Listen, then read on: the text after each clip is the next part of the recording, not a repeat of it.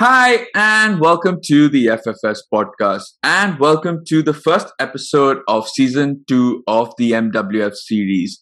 Now, for those of you who are tuning in for the first time and don't know what the MWF series is, it's basically a shorter series where we kind of review the games that have happened over the weekend. So, whether it be Premier League or across the major leagues, basically. And so, for today, we are going to be reviewing the North. No, it's not the North London derby, just the London derby. It's between Chelsea and Tottenham Hotspur. So this is going to be part one. We're going to be reviewing two games, but it'll be two different parts or two different episodes. So this is going to be part one.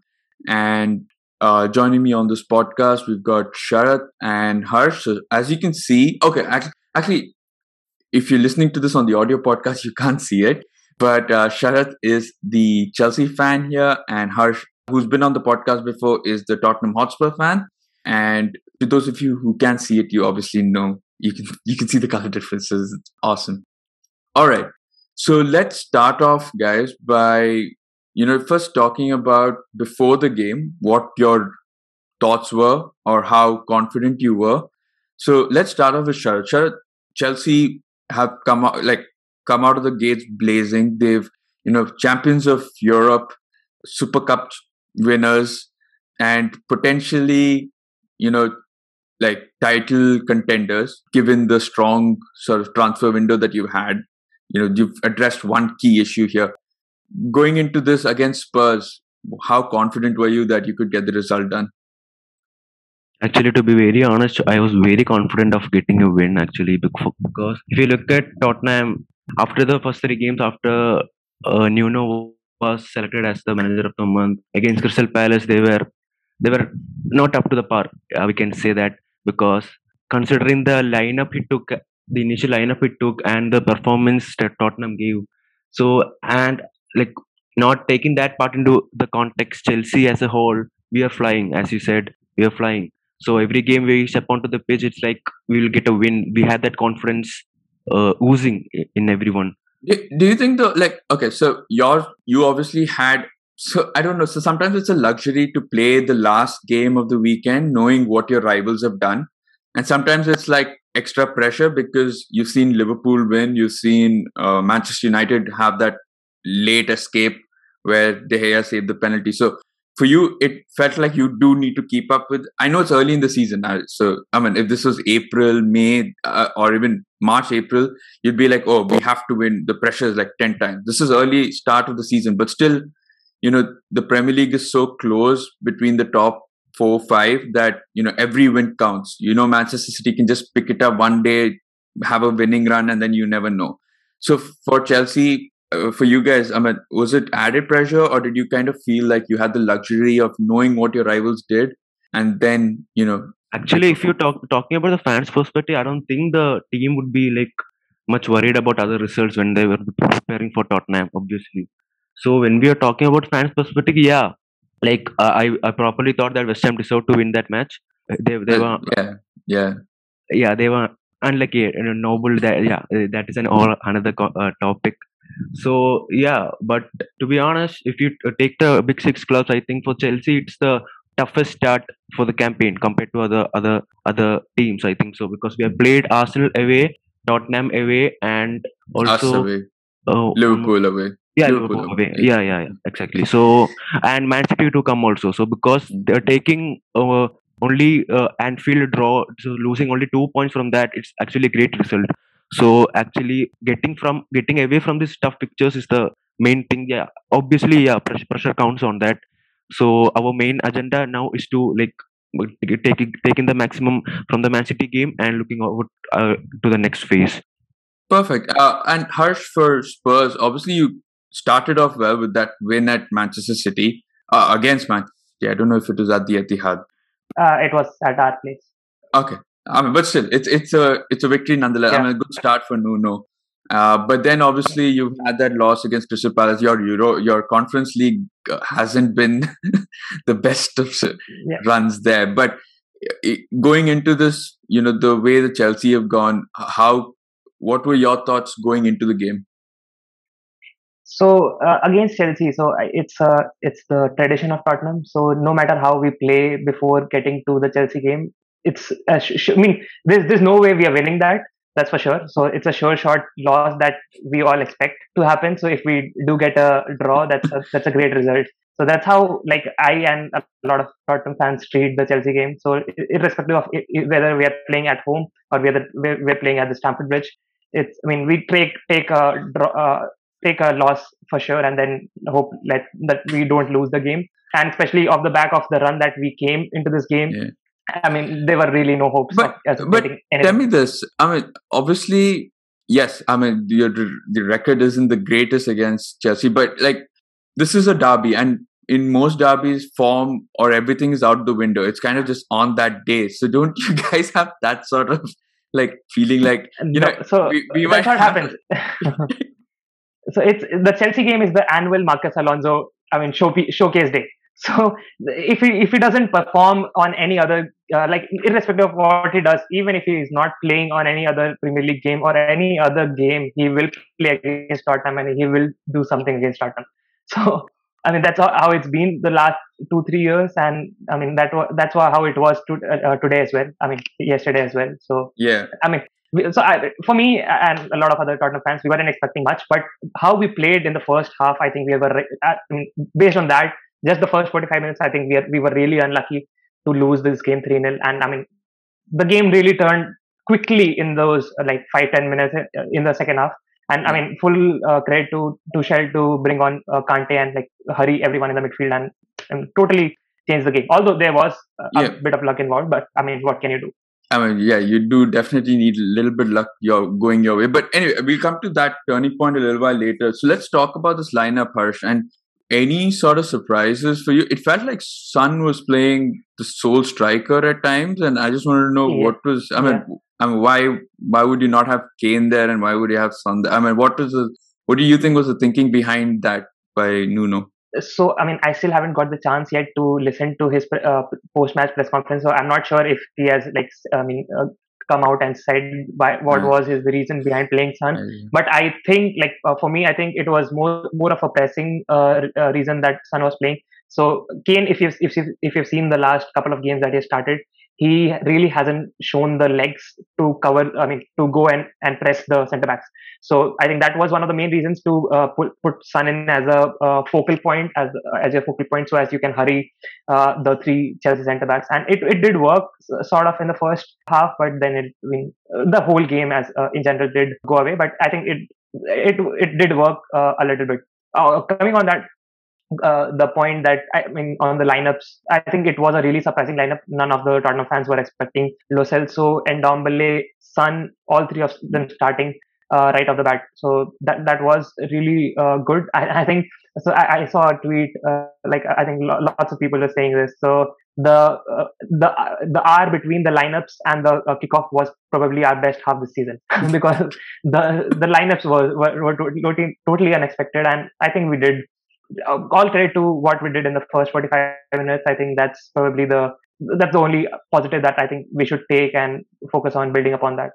Yeah, I mean, because you did start off well. You did have a couple of chances to at least get I think Son had that really good chance one-on-one. Obviously, almost could have scored that. But Sharad, in terms of Chelsea, I mean, I don't think there were many surprises. We all expected the three at the back and this thing. But like the fact that you got Lukaku, is that beneficial for someone like Werner who can play naturally on his wings? On the wings, which is probably his natural position, like on the left, and then coming in. So, and he had a decent game as well. So, like, what did you think of the lineup from Chelsea's side? Yeah, okay. So the only surprise was obviously the Kepa one. So we were all surprised because before the match, because everyone like Mendy is a sure starter. Based on his merit and everything that's going on around him, he's a sure starter. So before 13, it was a very surprising thing because I think he's having an injury, so that's a bit of a concern.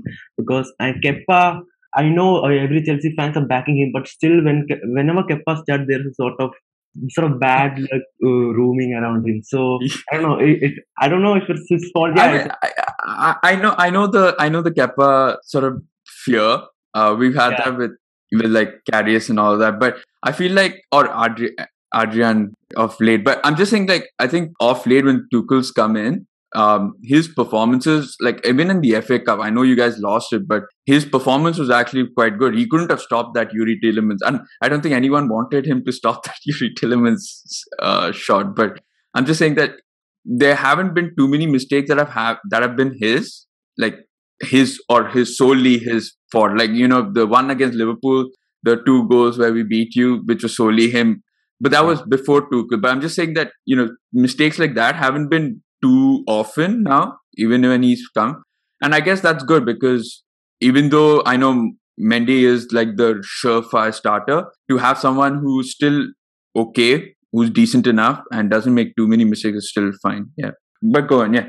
Yeah, actually, so talking about Kepa, because all you think is correct. Because but whenever talking about the FA Cup final against Leicester, like whenever Kepa starts, there's always these world class goals. All the players will be having that confidence, you know, Yeah. to take actually. Like whenever Mendy is in place, or whenever for example, Alisson, Ederson, or Loris to take. I don't think the players have a confidence to take long shots if there isn't much space. If I'm make. So whenever it's Kepa, every player will have the confidence to take a shot. Let's try it. Fair enough. Yeah. What if he makes a blunder or something? So talking about that Spurs lineup. So when we saw Kane and Son in the front line, because there was a speculation that Son would not be starting or something like that. So yeah, actually talking about Spurs, can I talk about Spurs lineup also? Yeah. Go. Yeah. Okay. So talking about Spurs lineup, actually we were scared. Actually, honestly, I was scared because I'm a fan of Ndombele, because if he's a 90-minute player, if he has got that stamina, increased stamina, I think he's a lot sort of clone of Kovacic. I guess is what I feel. Yeah. So Ndombele in midfield, Højbjerg is brilliant, and also Delhi, I think you guys had Delhi earlier, right? Yeah. But comparing with the Crystal Palace, I was very, very shocked to see that 3 defensive midfield like Skip, Højbjerg, and who was that? Wings. Wings were playing against Crystal Palace. I didn't find that logic. I don't know what was the thinking behind it. So compared to that, getting a creative spark in double in the midfield. Actually, 45 minutes, to be honest, it's the best performance that someone has put in opposition team. That first 45 minutes is brilliant. So giving the credit where it's due to Tottenham. So after that, we will talk about the next later. What changed the match after that? Yeah, and I guess we come into talking about the game, and I mean, we've spoken about the first 45 minutes. So going into halftime, what do you think Nuno would have told them? Because clearly, I mean, we come to the introduction of Conte and his influence on the game, but going into halftime, would Nuno have told them keep it tight and keep it as 0-0, or go ahead and try and push forward? I have no idea what he said, but clearly whatever he said, it didn't work. Because from the minute the referee blew the whistle for the second half to start, it was all Chelsea. It was all Chelsea. They got one corner after the other, and then subsequently scored. And then the deflected shot, and then even after that, I think we brought on Kip and Brian Hill at the 68th minute or somewhere around that. I think so. The logic behind the move was to make sure Lo Celso and Ndombele haven't got the fitness yet to finish up the full 90. So I get the logic behind the move, but I think the predominant thinking behind those 2 substitutions were to get the team more legs in order to create more chances, yes, but also save. Not allow Chelsea to get chances either. But it clearly didn't work out that way. I mean, Chelsea were getting shots one after the other from the 60th minute onwards till the game ended. It was all, the second half was horrible.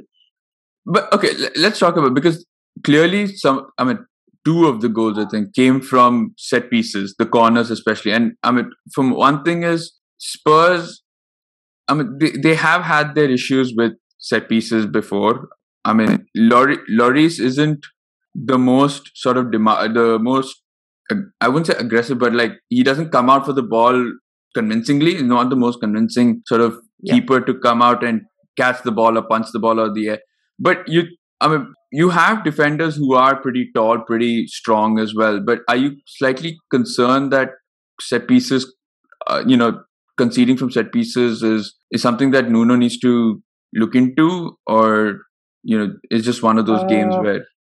Yeah, I think it's one of those games. I may be wrong here, but I don't think we have conceded from set pieces before this. So the 3 goals that we conceded against Crystal Palace were all from open play. Yeah, I think it was from open play.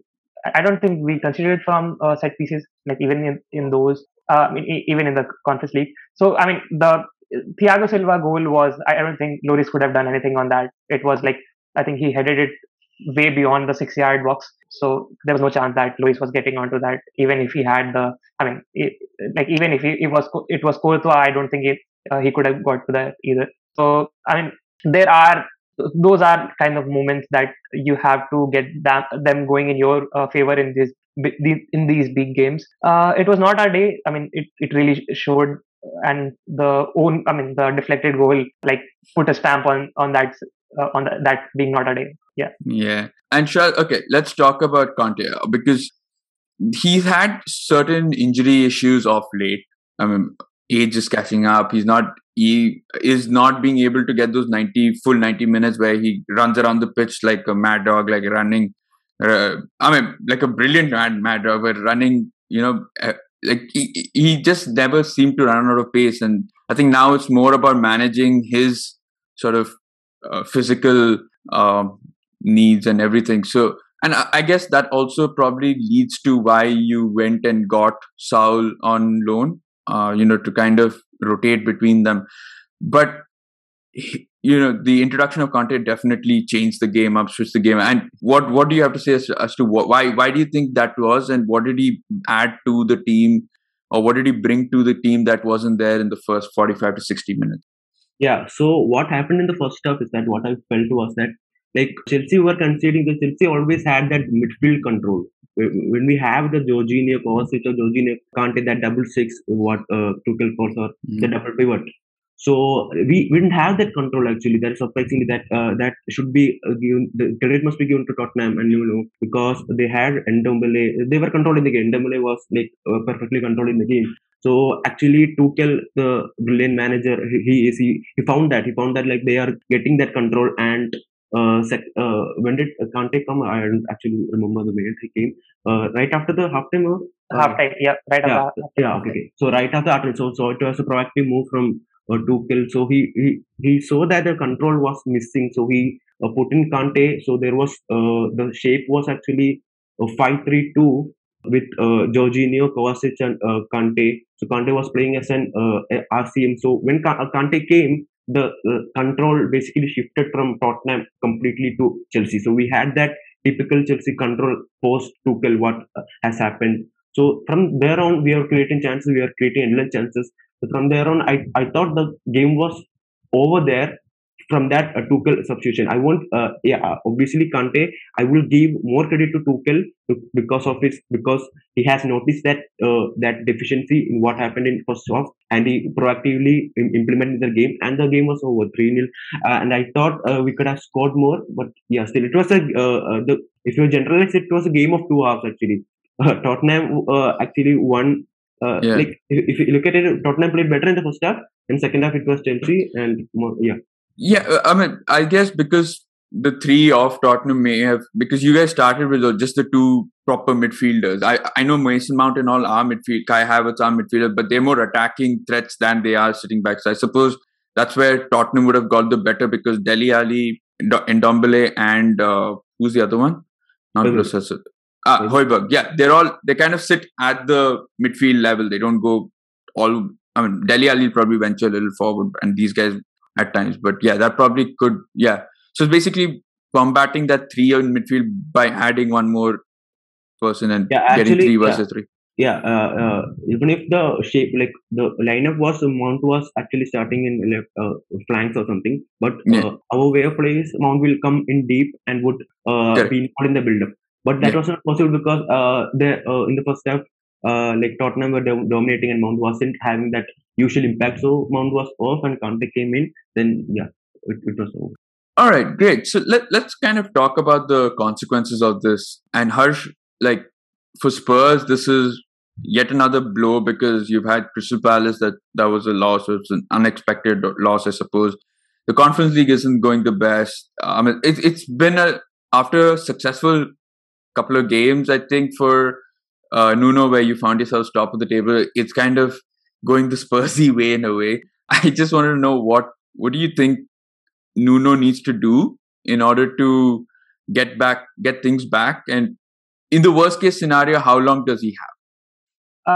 How long does he have? I'll answer that probably first. So the next game we are playing is in the midweek against Wolves. That's the Carabao Cup game, and then after that is the Arsenal game, which is away. So since the Arsenal game is away, we are surely not winning that. So everything is probably depending Come on on, but what we do against I mean, Wolves. I guess you could say it's Arsenal the same way you could say it's Spurs, but I guess the form of both would really. No, so the same the same logic that I applied to Chelsea applies to the Emirates Stadium as well. So irrespective of how Arsenal are playing in that season, they always get something at the Emirates. So I mean, I think we would probably get a draw. So we have a much better chance of getting a draw at the Emirates than against Chelsea, irrespective of where they're playing against them. Yeah. So I'd put it that way. So I think Nuno has, I mean, his head's under the water. So I think probably these two games would be very crucial. I don't think we'll be sacking him this soon. I think we'll wait for a longer. But there were certainly there were a lot of positive in the first half. I think that has to be the base that we build around going forward. We have to get Lo Celso and Ndombele playing in the same 11, getting their fitness much better than what it is now, getting closer to those 90 minutes rather than finishing off around the 68th minute mark. So I think clearly the talent is there. I don't know like how much. I mean, so another issue is the that we have had so far is our lack of scoring, creating goal scoring chances. I think Kane has had just one or two open play shots in the Premier League so far. So he's clearly not able. I mean, I don't know like how much. I don't think it's right to question his work ethic. Yeah, I was going to question it, but yeah, sure. Yeah, but I mean, I don't think we should be doing that. But anyway, there's a lot of the talent in the team is clearly is there, and I think the base has to be the midfield of Ndombele and Lo Celso to get those get our front players in those goal scoring chances. I mean, I was going to question Kane, but then the problem is like I know Kane's quite the professional player, and if you look at it, even for England, he has been. I think since this whole transfer business has got like quite into it's probably gone into his head, or he's been questioning stuff since the summer, because even in the Euros and all, he was struggling quite a bit. So you can understand if he was playing well for England, like because it was Sterling in England who was doing well. So you imagine like if he was doing well for England and then he comes to Spurs and then doesn't do well, then you can kind of question more. But then the fact that he's overall just struggling, whether it be mentally he's not in the right place, saying that, you know, I wanted to leave, didn't happen, and he's kind of just not really enthusiastic right now. That's possibly it, but he needs to get his act together as soon as possible, because, you know, the more he continues like this, the more other suitors are then going to say like there are better strikers out there. Why would we? You know, it all depends on, you need to prove yourself week in after week out. Only then will a Man City or whoever come in. So that is important. And Sharad, for Chelsea, you guys are top of the table right now, right? And so it is now going to be interesting. Like you mentioned, you've got the City fixture, which is massive. You've got other couple of fixtures. You've got the Champions League game, which is going to be next week as well. So realistically, what do you think is a target for Tuchel this year? I think obviously it's going to be the PL title, because it's been since Antonio Conte that season we haven't had the title. So obviously the realistic target, I think, we are.